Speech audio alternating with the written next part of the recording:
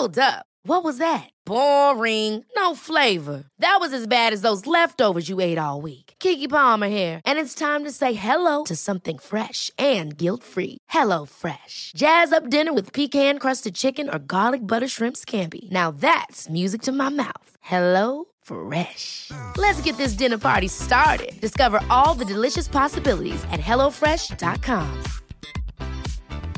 I'm Sandra, and I'm just the professional your small business was looking for. But you didn't hire me because you didn't use LinkedIn Jobs. LinkedIn has professionals you can't find anywhere else, including those who aren't actively looking for a new job, but might be open to the perfect role, like me. In a given month, over 70% of LinkedIn users don't visit other leading job sites. So if you're not looking on LinkedIn, you'll miss out on great candidates, like Sandra. Start hiring professionals like a professional. Post your free job on linkedin.com/achieve today. A Living History production. I'm Peter Hart. And I'm Gary Bain. And together we're Pete and Gary's Military History Podcast.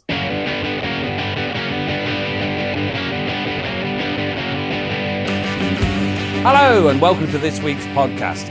I'm Peter Hart. With me is lovely Gary Bain. And today we've got another very serious and slightly depressing one. This is the culmination of the story of the Second Royal Norfolks that we've been telling. That's been going on for months. But this is the fourth episode which describes the Royal Norfolk's part in the Battle of Kohima.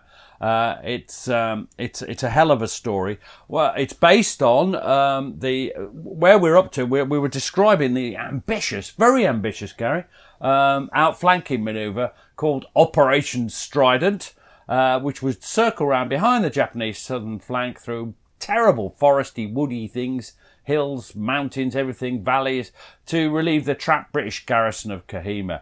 After a terrible journey, they captured, in the last episode, the GPT Ridge on the 4th of May. And that was, what do you think of that? That was a big thing, wasn't it, Gary? Yeah, I mean, it was a massive victory, and they still had some really tough days ahead of them, though. They'd captured part of what was called Norfolk Bunker, and it was a series of bunkers, wasn't it? It wasn't just one complex bunker. So they still had that line ahead of them. And I don't suppose to the men that were sort of crouched down in their slit trenches during the night that it felt anything like a notable victory, to be honest. And again, as in the last one, there'll be no silly voices. This is too serious, too horrible. This is even worse than the last episode for horribleness. And you're going to kick off for us by being Sergeant Bertfit, who is in many ways the hero of this story, of B Company, 2nd Norfolks. We dug our foxholes, and the next morning they were half full of water. It rained all night. It was a miserable night. We'd had a hard, very hard day and a heck of a fight coming down there. All in all, I think the spirits of the blokes were getting a bit down. But when they realised they'd lost nearly all their senior officers and a lot of other people wounded, I think they all had the feeling the same as I did. We'll annihilate them. Come what may, we're going to annihilate the Japanese. I think they all had that feeling, and that raised their spirits a bit. Desire for revenge, isn't it? That's a big motivator in battle.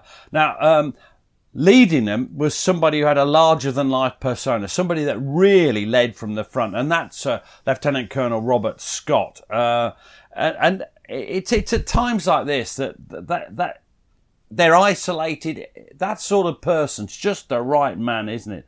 And it puts it all into perspective. And after all, I think it's fair to say that next to him, most Japanese appeared small. He was a giant, a great big hulk of a man, rip-roaring, and that's why we used to do him as a Cornish pirate before we grew up and became mature historians as opposed to children. Anyway, again, you're Sergeant Bertfit. Scott wasn't a man who just went and got in a dugout and stayed there. Oh no, he got out. He went round his positions to make sure that everything was covered, and he spoke to people as he went round. I admired the man for it. He was a great soldier, one of the finest soldiers you could ever meet. I always said that he was one of those men who should have had the VC. Now, Scott, he's blustering and bellowing everywhere. It's just his persona. But it works. I mean, there you are in a miserable, cold, wet bloody awful slit trench with some bastard shooting at you. And a man like that's just what you need to give you confidence. And I'm going to be Captain John Howard. He's the intelligence. We've had him lots before. The intelligence officer who had been sent to headquarters, 4th Brigade, where he was acting in that capacity. And this is what John Howard says. 2 minutes with Scott, and a man's fears were calmed. The mud and the wet didn't matter, nor did the Japs. His bravery was magnificent. That always inspires soldiers, and the fact that he was still the same chap he'd always been. Most people rather tend to change in battle, but Robert didn't. He was still the same awkward bugger. He was about 6'2", but very big with it. A huge bottom. More and more, he's reminding me of someone. He was covered in mud, but then so were the rest of us. His huge boots on his large feet, covered in mud, looked even bigger. His trousers were covered in dried blood. He'd stabbed a Japanese at some stage, so I was told. He had grenades, a pistol, and his dagger hanging round his huge waistline. He'd acquired a silk Japanese flag, which he was using as a scarf. Like the rest of us, he had 4 or 5 days of beard, which is never very prepossessing. He had a bandaged head. His tin hat had a ragged bullet hole. Ooh, I've got this bloody lumbago. I can't get up. He had a long stick to lean on. He had a headache, was in a vile temper, and enjoying himself wildly. Take cover, you silly buggers. We're being shelled. Everybody down, except me. I can't. I've got lumbago, but the buggers can't get me. I should have done that in a Cornish pirate voice, but never mind. That was very cheering. He'd say, oh dear, we're all going to be killed. Well, the way he said it, it didn't matter. What a character. I mean, he is an unbelievable character in many ways, but if it was just one person saying this, you'd think, he's exaggerated. But when you look through the interviews, or listen to the interviews, it's difficult to look through interviews, he comes out the same way. They all describe him in the same way. Is it the fact that he's 6'2" that reminds you of somebody, or was it his big bottom and his belly? It's the big bottom and his belly. 6'2" is almost dwarfish, Gary. Now, Scott had in fact been hit a glancing blow across the head and had responded in typical fashion. And a witness to this is Sergeant Bert Fitt, and this is what he says. When he got hit, scalped, he shook his fist at the Japanese lines. He said, the biggest bloke on the damn position and you couldn't get him. If you were in my bloody battalion, I'd take your proficiency pay away. Sorry. Now, the total casualties, this is grim, suffered by the battalion in capturing GPT Ridge has been worked out as being 3 officers killed, 5 wounded, 19 other ranks killed with 50 wounded. That's quite a lot. That's quite a tough cost. And remember, there's nowhere for them to go. They're stuck there. And let's just re-emphasise here, that's one battalion. Yeah. They're on their own with the Royal Scots behind them, but the Royal Scots are busy dealing with some other Japanese. On the 5th of May, they were being pestered by snipers, and this is what Sergeant Bert Fitt says. Conda got hit. They had snipers every damn where, and there was no way in which you could point out exactly where they were. They kept picking off people all over, but I was lucky in that I didn't lose any of my people on the 5th. I kept them under cover as much as I possibly could, and I forbade any of them to move. I kept a sharp lookout and told them to keep looking out to see if they could detect where these snipers were. I moved round from one position to another. They shot at me, but I didn't care. What a character. Now, the night before, 4th, 5th of May, Sergeant Fred Hazel, who I'm going to do this time because there's too much of Bert Fitt in this one for you to do both sergeants. He just dropped into the first place he could find in his area, his platoon area. But next morning, he finds himself in a very tight situation. He was in a hole about 4'6" deep, but it was half full of water. And it lay on the line of the track running up GPT Ridge. And Sergeant Fred Hazel, he's in decom, and he says this. When he got first light, a crowd of Japs had got in our perimeter, up in the trees on either side of this track. I think I was the best target they could see. Fortunately, when they first fired, the shots came over my shoulder and landed in front of me. Bang! Bang! Bang! I ducked straight away and thought, Jesus, where did that come from? So I put my hat on my rifle and poked it up. Another volley of shots came over, which I thought was rather amusing. I was sitting there in my hole doing this, up and down with his rifle and hat, Fabulous. Every time I did it, over came 4 shots. I'd taken my pouches off and put them on the ground behind me. Suddenly, there was the most deafening bang, and I got covered in dirt that came down in my ears and all down my tunic. I thought, crikey, they've put a mortar on me now. Anyway, I carried on popping my hat up and down, and then suddenly I felt cramp developing in my left leg. I knew then that I'd got about a couple of minutes to do something pretty drastic.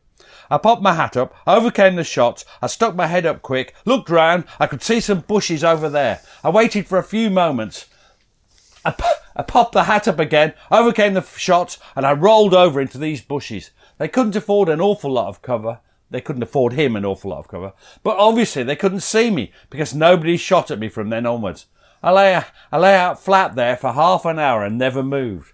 While I was laying there, A Company, that were in reserve way back up the ridge, had spotted the problem and sent 4 Bren gunners who just sprayed the trees. That was that. I then went back to pick up my pouches. The bang that I'd heard was one of the shots had hit them and blown all the grenades up. Jesus. My water bottle had gone. Everything had gone. The only thing I was in possession of then was a rifle. I had nothing else. But there was plenty of wounded and dead. So I soon made good any deficiencies. That's, yeah. Now, Hazel, he'd actually been lucky. All day on the 5th of May, there was a constant drip of casualties as the snipers patiently waited for someone to make a mistake by showing themselves long enough for a clear shot. And once more, you're going to read Private Dick Fidderman of the 2nd Norfolks. A character. We don't know what company he was. He was never quite sure, I think. He says this: in the slit trench next to me was a chap, Corporal Payne. Dolly, we called him. I don't know why. We were standing to, and I heard a shot. We knew automatically that was a sniper. He'd poked his head up. He was quite a tall chap, and this sniper shot him. The bullet entered the right-hand side of his forehead. The front had gone. His brain was visible. We got to him. We put him down in the trench, covered him with a monsoon cape. He actually said, "You might as well fill the bloody hole up." There's thousands of things that you forget, and yet incidents like this, it's as though it was yesterday. You can see him as though he's here now. And of course he was saying that to me. I remember sat opposite Dick Fidderman, and he was a cheery bloke, but I'll tell you, he wasn't cheery while he was telling me that, and nor was I. It was, it's quite disturbing that, and of course that bloke, is somebody's relative. Most likely somebody's son, possibly their wife. Dolly Payne, poor sod. Possibly their husband. Yes. Now, Sergeant William Robinson was one of those who was hit, and in that moment found that real life was not as it was often portrayed in the Hollywood movies. And you're going to read Sergeant William Robinson's account of this, of A Company, 2nd Norfolks. All this John Wayne business where they just grab their arm and go down gently, that doesn't help. You feel as though you've been kicked by a horse. My leg went straight from under me, and of course I fell to the ground. I didn't know what had happened. I'd got a nice hole in my trousers, so I tore it to see what had happened. I put my field dressing on my wound, just above my knee on the left leg. I tied it as well, as tight as I could. I was bleeding fairly badly. They got their eyes on me, so discretion was the better part of valour. I crawled away to get a bit more cover. It was difficult pushing myself along with one leg. The left one was useless. I waited for help, for any help that was forthcoming.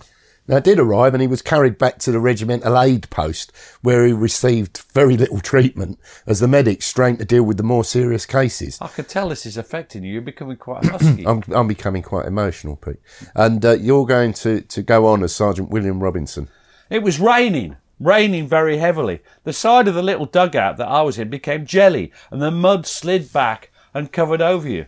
Mind you, that kept you warm. I got this bit of half blanket over the bottom part of my leg because I wanted to keep it as clean as possible in all that mud. My leg was numb, very, very numb.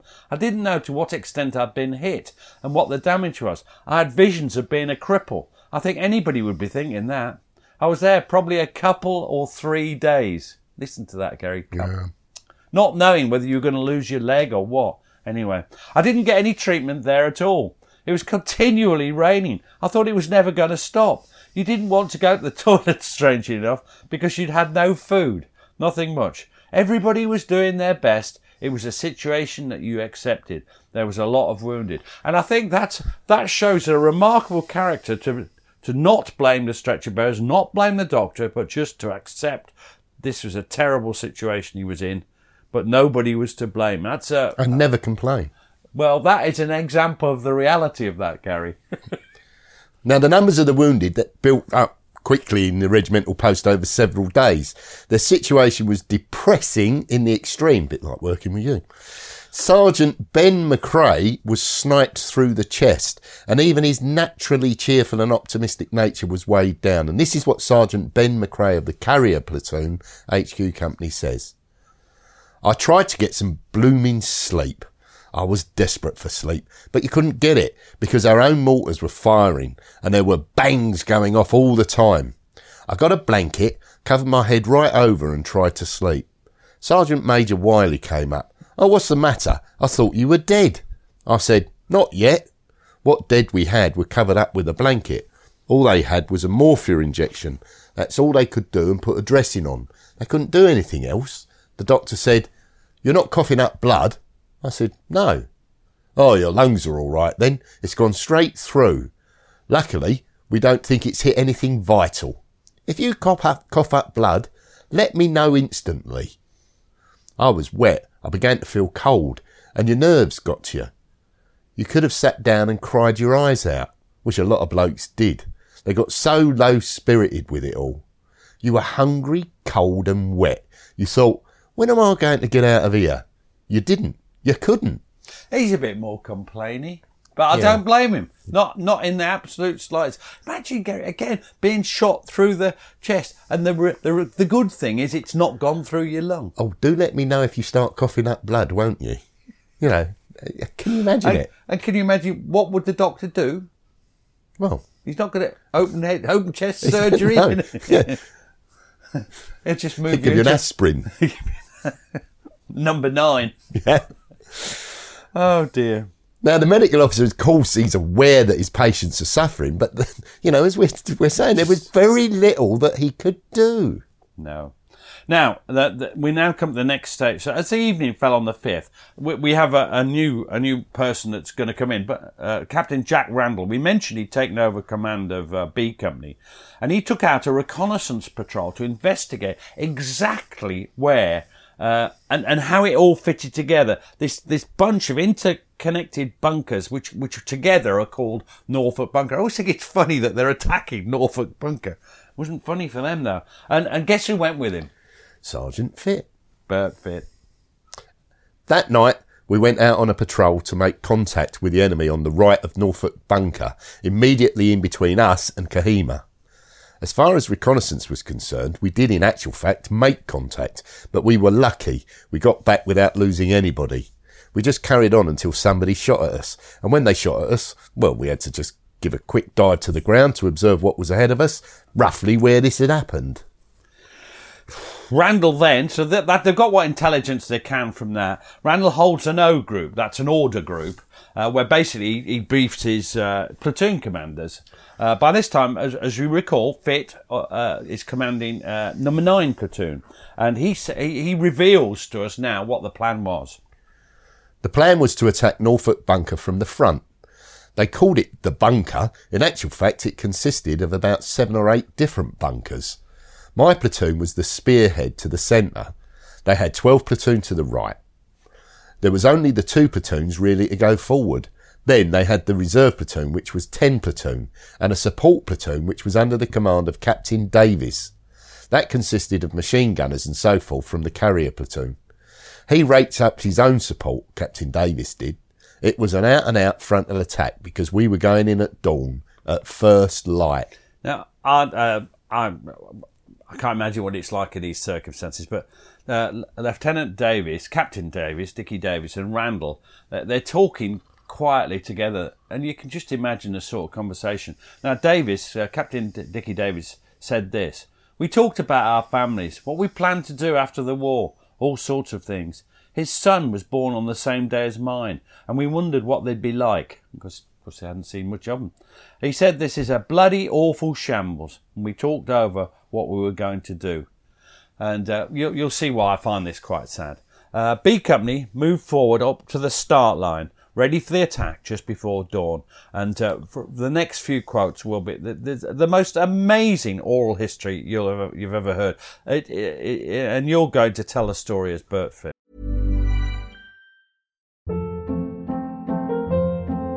Hold up. What was that? Boring. No flavor. That was as bad as those leftovers you ate all week. Keke Palmer here, and it's time to say hello to something fresh and guilt-free. Hello Fresh. Jazz up dinner with pecan-crusted chicken or garlic butter shrimp scampi. Now that's music to my mouth. Hello Fresh. Let's get this dinner party started. Discover all the delicious possibilities at hellofresh.com. I'm Sandra, and I'm just the professional your small business was looking for. But you didn't hire me because you didn't use LinkedIn Jobs. LinkedIn has professionals you can't find anywhere else, including those who aren't actively looking for a new job, but might be open to the perfect role, like me. In a given month, over 70% of LinkedIn users don't visit other leading job sites. So if you're not looking on LinkedIn, you'll miss out on great candidates like Sandra. Start hiring professionals like a professional. Post your free job on linkedin.com/achieve today. Millions of people have lost weight with personalized plans from Noom. Like Evan, who can't stand salads and still lost 50 pounds. Salads generally for most people are the easy button, right? For me, that wasn't an option. I never really was a salad guy. That's just not who I am. But Noom worked for me. Get your personalized plan today at Noom.com. Real Noom user compensated to provide their story. In 4 weeks, the typical Noom user can expect to lose 1 to 2 pounds per week. Individual results may vary. Wow. Nice. Yeah. What you're hearing are the sounds of people everywhere putting on Bombas socks, underwear, and T-shirts made from absurdly soft materials that feel like plush clouds. Yeah, that plush. And the best part? For every item you purchase, Bombas donates another to someone facing homelessness. Bombas. Big comfort for everyone. Go to bombas.com/ACAST and use code ACAST for 20% off your first purchase. That's bombas.com/ACAST. Code ACAST. Captain Randall came up and he laid beside me. He said, "I've seen all the horrible things that's happened to me in my past." I said, "So have I." I think that he had an idea that he would not come out of the attack. Now, they were supported by the covering fire we mentioned of the carrier platoon, Bren guns and mortars. And B Company move off, but they're met with a hail of Japanese bullets. And this is a frontal attack, and there's very little cover. Bert Fitt describes what happened. We moved, and we got about halfway to the base of the hill. Captain Randall had already been hit at least twice before we ever got to the bottom of the hill. He staggered twice. That told me that he'd been hit fairly heavily in the upper part of his body. I shouted to him, told him to go down and leave it to me, because you could see that he'd lost blood. He said, "No, you take that left-hand bunker. I'm going to take this right-hand one." There were 2 light machine gun posts, and they were carving up the company terrible. Now, Fitt, he manages to get close, right in close to the left-hand bunker, and he dealt with it in what we call textbook fashion, didn't he? I got mine by coming up underneath, and before they could spin a gun onto me, I had a grenade in the bunker. You see, they didn't realise that I was coming up underneath them. I moved so quick. It had a protection cover over it. I managed to get a grenade in, pushed it in through the slit, and after 4 seconds, woof, it went up. I knew that anybody inside that bunker was either dead or knocked out. I immediately spun right because I thought I could have got to where Captain Randall was before anything happened. Now, this is getting tragic now. Although this right-hand bunker is it's a cricket pitch away, 20 yards away, but it's already too late. And Fitt watches, he actually sees the final act of heroism. It is heroism which earned Jack Randall a posthumous VC, and that's spoilers, but we know what's happening here. As I turned right, I saw Captain Randall at the bunker entrance. I couldn't do a thing to save him. If he could have held out for about 3 minutes, I would have got on top of the bunker and knocked it out without getting hurt. But unfortunately, he'd been hit again, and at point-blank range. As he was going down, he threw his grenade into the bunker, and he sealed the bunker entrance with his own body, so that nobody could shoot from it. But he had, in actual fact, got the occupants, killed them. I thought to myself, that's the end of Captain Randall. That's. I remember when one of his family visited the museum after I'd done that interview, and I remember thinking, "God, what What a thing. Anyway, now Fitz still got work to do. Fit is an amazing NCO. Because there's these two bunkers, they're just the start, aren't they, Gary? And he rushes forward another 15 yards to the next bunker. And then this is appalling, the next bit. The bloke was just going to have his breakfast because he had a tin of curry there opened. I threw my grenade. That was open, that bunker, and I shot him at the same time. He plunges on. He's like a comic book hero. He's like Captain Hurricane from The Victor. And he reaches the next bunker, and here he encounters a Japanese soldier, and who comes out to meet him man to man. Oh dear. Well, he knew damn well that if he stayed in there, he was going to get a grenade in. He came out of his back door of the bunker, and he was behind me. I didn't see him, and he fired. He shot me, and he got me through the side of the face, under my jaw. He took my top teeth out and fractured my maxilla, and the bullet burnt along the side of my nose. It felt just as if somebody with a clenched fist had just hit me. I wouldn't say that it hurt in the terms of being hurt. It didn't hurt me as much as what a good punch had done in the past in a fight. I just spat out a handful of teeth and I spun round. It was only a matter of a few paces away, facing me. He had a rifle and a bayonet, and I had a light machine gun. I pressed the trigger, and I'd got no ammunition. I'd used it. As he came towards me, I had that feeling that it was either me or him. So what do? You close in and you hope for the best. I was a good instructor in unarmed combat. I could go hand to hand with anybody with a rifle and bayonet. I knew how to deal with them. I let him come, and I crashed the light machine gun into his face. I threw it straight in his face. Before he hit the ground, I had my hand on his windpipe, and I literally tried to tear it out. It wouldn't come. If I could have got his windpipe out, I would have twisted it round his neck. We were tossing over on the ground. I managed to get his bayonet from his rifle, and I finished him with that. He was the one that died, not me. And that is almost a unique account of that kind of hand-to-hand fighting in all of the War Museum's collections. It's amazing. But that's an incredibly brutal, terrible, murderous confrontation. But it's not the end, not for Fit. So carry on, Fitz. Sorry, carry on regardless. I stood up, and I had a call from 12 Platoon telling me that they were pinned down from another bunker, which I couldn't see. I asked them whereabouts it was, and they told me as best they could. I threw a grenade. It went over the top, and a chap who could see it yelled back a correction. I threw a second one. It was short, hit the ground before it got to the open bunker, and it bounced straight into the bunker. The occupants in there obviously were killed as well. There was still more bunkers over the other side. One of my corporals, Corporal Skullfoot, he spotted another bunker, which was slightly over the crest to the left. He started going towards it. I yelled to him and tried to stop him, but I couldn't. He continued, went about a further 4 or 5 paces, and he was shot down.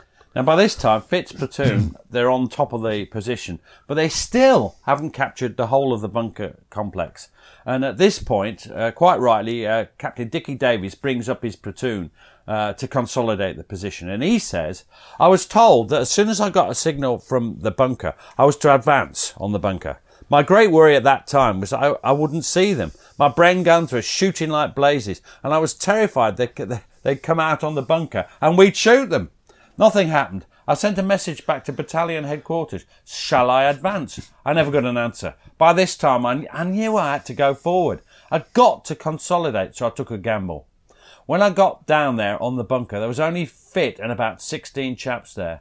Fit had a bad wound in the face. He was very shaken from the pure physical effort. He shouted, "Randall's killed!" Now, nevertheless, Davis recognised that Fit was in full control of the situation, and he didn't want to stand on his rank. And this is what Sergeant Bert Fit says.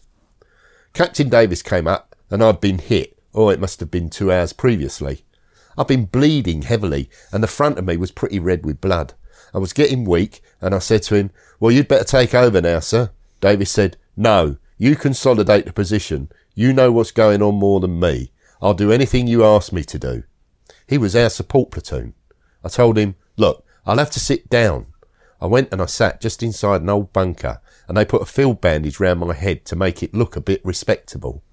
Now, briefed by Fitz, Davies's men, they'd set work trying to deal with the Japanese bunkers, because Fitz pointed out where they are on the other side of the hillock that faces Jail Hill. And this is what Captain Dickie Davies says. There were other bunkers who were shooting further down the ridge towards the road. We couldn't get grenades at them, so what you did was you got your bayonet out and made a hole in the top, pulled the ring out of your grenade and dropped it in through the hole. There were shots going all over the place. I picked up a Sten gun and I thought I'd carry that instead of a rifle. 4 Japanese got out of one of these bunkers we'd been dropping grenades in and ran down the hill. I pressed the trigger and nothing bloody well happened. My Sten gun jammed. They always jammed. A useless weapon. I threw it at them. I was so annoyed. Sorry. Some people would say that's the best use of a Sten gun. Well, actually. it's a classic Sten gun story, and I believe even in your time, what was Sten and the Sterling, and you the had SMG. SMG, and the SMG wasn't much bloody use either. Now, not everyone could cope with the stress of such vicious combat in the manner of Winky Fitz, and ironically, it's one of Fitz's men that cracks after the main danger is over, and this is what Sergeant Bert Fitz said. I never had any kind of nervous reaction at all, but some of the men did. One chap, he lost his nerve. He wanted to run forward after the Japanese, wanted to go after them on his own. He just went into high hysterics like. I hit him to quiet him down. That was the only thing I could do to stop him. Otherwise he would have run out and he would have got killed. I punched him, told him to be quiet and pull himself together. And he did. He'd come through it, done an excellent job right the way through, but he'd lost his nerve at the finish, just cracked. That's a horrible thing to happen, and if you're near them, the only thing you can do is hit them to stop them. Hard but fair. Yeah. Now, eventually, Fitz evacuated back to the RAP, where he met Colonel Scott and Dr. Mather, and this is what Bert said. The first words the Colonel said to me was, "They got you then, Fit." I said, "That's right, sir." He said, "Let's have a look." The medical officer removed the field dressing. Colonel Scott stood in front of me and he went on, "Oh, you never were any bloody oil painting." Oh, great. Well, those two are such a pair of characters. Now, he's such a they're both larger than life, aren't they?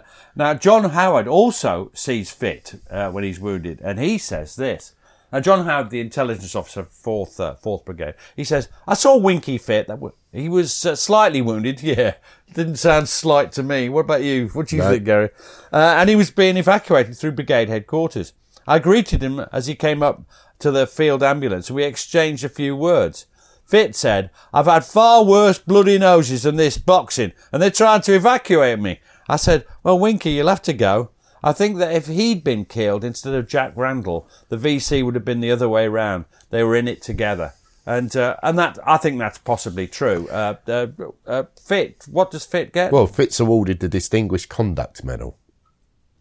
Which is a very, very, it's a very It's a high award. He's a very brave man. Now, as mentioned earlier, the Colonel had his own head wound, which he'd received on the 4th of May. This gave Major General John Glover the chance to exact his revenge on Scott when he later visited the battalion on the 8th of May. Now, you'll recall there was some debate about whether to wear the tin helmets. Helmets on, hats on, tin helmets on, hats on. Yeah. Now, Glover, he naturally noticed Scott's head wound. So he wouldn't have been human if he'd not commented on it.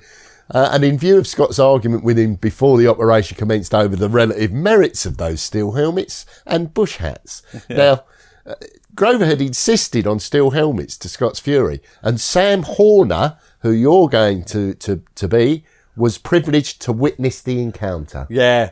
And he says this, the bullet had knocked Scott out slightly and sort of whizzed across the skull as bullets do. But if it hadn't been for his tin hat, which sort of slowed it down, he would probably have been dead.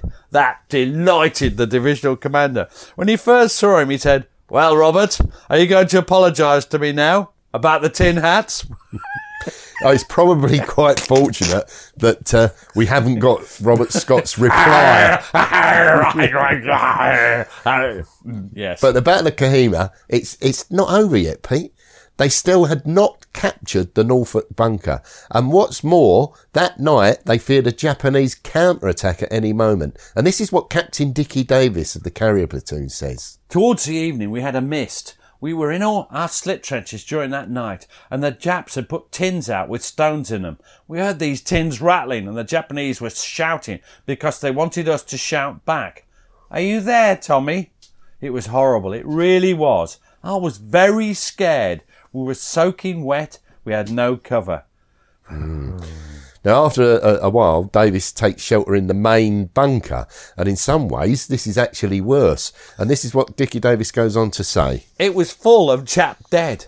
They sent us down some bully beef, and my batman got his hanky out of his pocket. It was filthy. You can imagine what it was like. He put it over the tummy of a dead Japanese, just over his bare tummy. He pulled this warm bully beef out of the tin with his finger, put it on a biscuit and said, "Here you are, sir." I couldn't eat it. I was sick. So is he suggesting he's using that as a table? Yes. Well, we'll think of the First World War, the Great War in the trenches. Bodies become part of the furniture, literally and figuratively. Now, although the whole of the Norfolk bunker has not yet been captured, it had been at least in part neutralised, and soon contact was established with the 4th 1st Gurkha Rifles, who were fine body of men, part of the 33rd Indian Brigade, which had been moved up into the area between Two Tree Hill and GPT Ridge. Now, as a result of this, it was possible to open a direct track down to Jotsoma, which finally allowed the casualties to be evacuated over the next couple of days. It's not just that, though, is it? No, there's also the dead to bury, and this is what Sergeant Fred Hazel says. There were a fair number of corpses, but they were cleared up every night. The regimental police had the job of burying the dead every night, which wasn't a very pleasant task. I could hear them bringing their hearts up while they were doing the job. He means vomiting, doesn't he? He does. Now, of course, all this had been part of the larger battle. Yes. I mean, this is the thing. We're focusing on one unit because that's what all history does. They've no idea what's happening anywhere else. But we could perhaps in outline. What's happened, Gary? Well, during the 4th Brigade's long march to GPT Ridge, the 5th Brigade had made some progress towards their own objectives on the left of the 2nd Division front as they moved slowly towards Naga village. Right. Now, meanwhile, the 6th Brigade had also had some success in their attacks on the Kohima Ridge in the centre. And at very great cost, the Japanese had been pushed back from the area around the District Commissioner DC's bungalow, and they got back up onto FSD Hill. But the Japanese were still holding firm at a place called Kuki Picket. Picket. I'm going for Picket, yeah. Now, unfortunately, Norfolk bunker remains a problem, doesn't it? Yeah, because it's on the reverse slopes of the hillock at the end of the GPT Ridge, it's still absolutely crucial because it commanded the approaches to much of the rest of the hills that together formed the Kohima Ridge. So despite the reverses, the Japanese are still in quite formidable positions in the Kohima area. What is it? Just sum up for me. Why are Japanese positions so difficult? Well, because there's a framework of interlocking support fire, which the Japanese are brilliant at, and that was all intact. And the concealed machine guns, that could still cause much execution amongst the attacking British and Indian troops. But for the moment, the Norfolks are done. They'd later on attack Aradura Ridge, and they'd go on to fight through the rest of the Burma campaign. But we're going to take our leave of the 2nd Norfolks here. Why now, Gary? I think it's because you can't. This has been too much of a roller coaster ride in this last foot. The Battle of Kohima is a natural climax, a natural place to stop. Yeah. We might return to them later in the year, though, Pete. We may do some more. We probably won't, but we might. Yeah, you're right. But in the interim, people could have a look at your book, At the Sharp End, which is published by Pen and Sword, and like a lot of your books, Pete, is as cheap as chips. the other thing they can do is to listen to the men of the Second Royal Norfolks, who I believe are on the internet, or they certainly will be soon. Because we ought to remember all this comes from the work I did for the Imperial War Museum, which paid for it. They paid for me, they paid my salary, and it's the foresight of the Imperial War Museum which enables these stories to be still told, because they are all dead. What's your overall view? What do you think of the Norfolks? Well, I think that, they're in incredibly trying circumstances. They are giving a full demonstration of what it means to be an infantry soldier. I think so. And when you look back at what we've seen, the terrible fighting during the Gort's army phase in 1940, that awful massacre, murderous massacre, rebuilding, and then Kohima as a natural climax. What a story it's been. I will put up a link for Bert Fitt's interview, if it is on the War Museum. I believe it to be so. My main thing is what a character he was and what a character Robert Scott was. Cheers, Pete. Cheers. Thanks for listening to the show. Blah, blah, blah. If you'd like to support us, you can now buy us a coffee. Visit www.buymeacoffee.com/PGMH. Or visit www.blah. And we'd be jolly grateful. Cheers.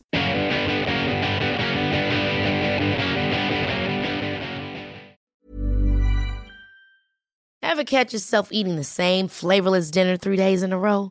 Dreaming of something better? Well, HelloFresh is your guilt-free dream come true, baby. It's me, Keke Palmer.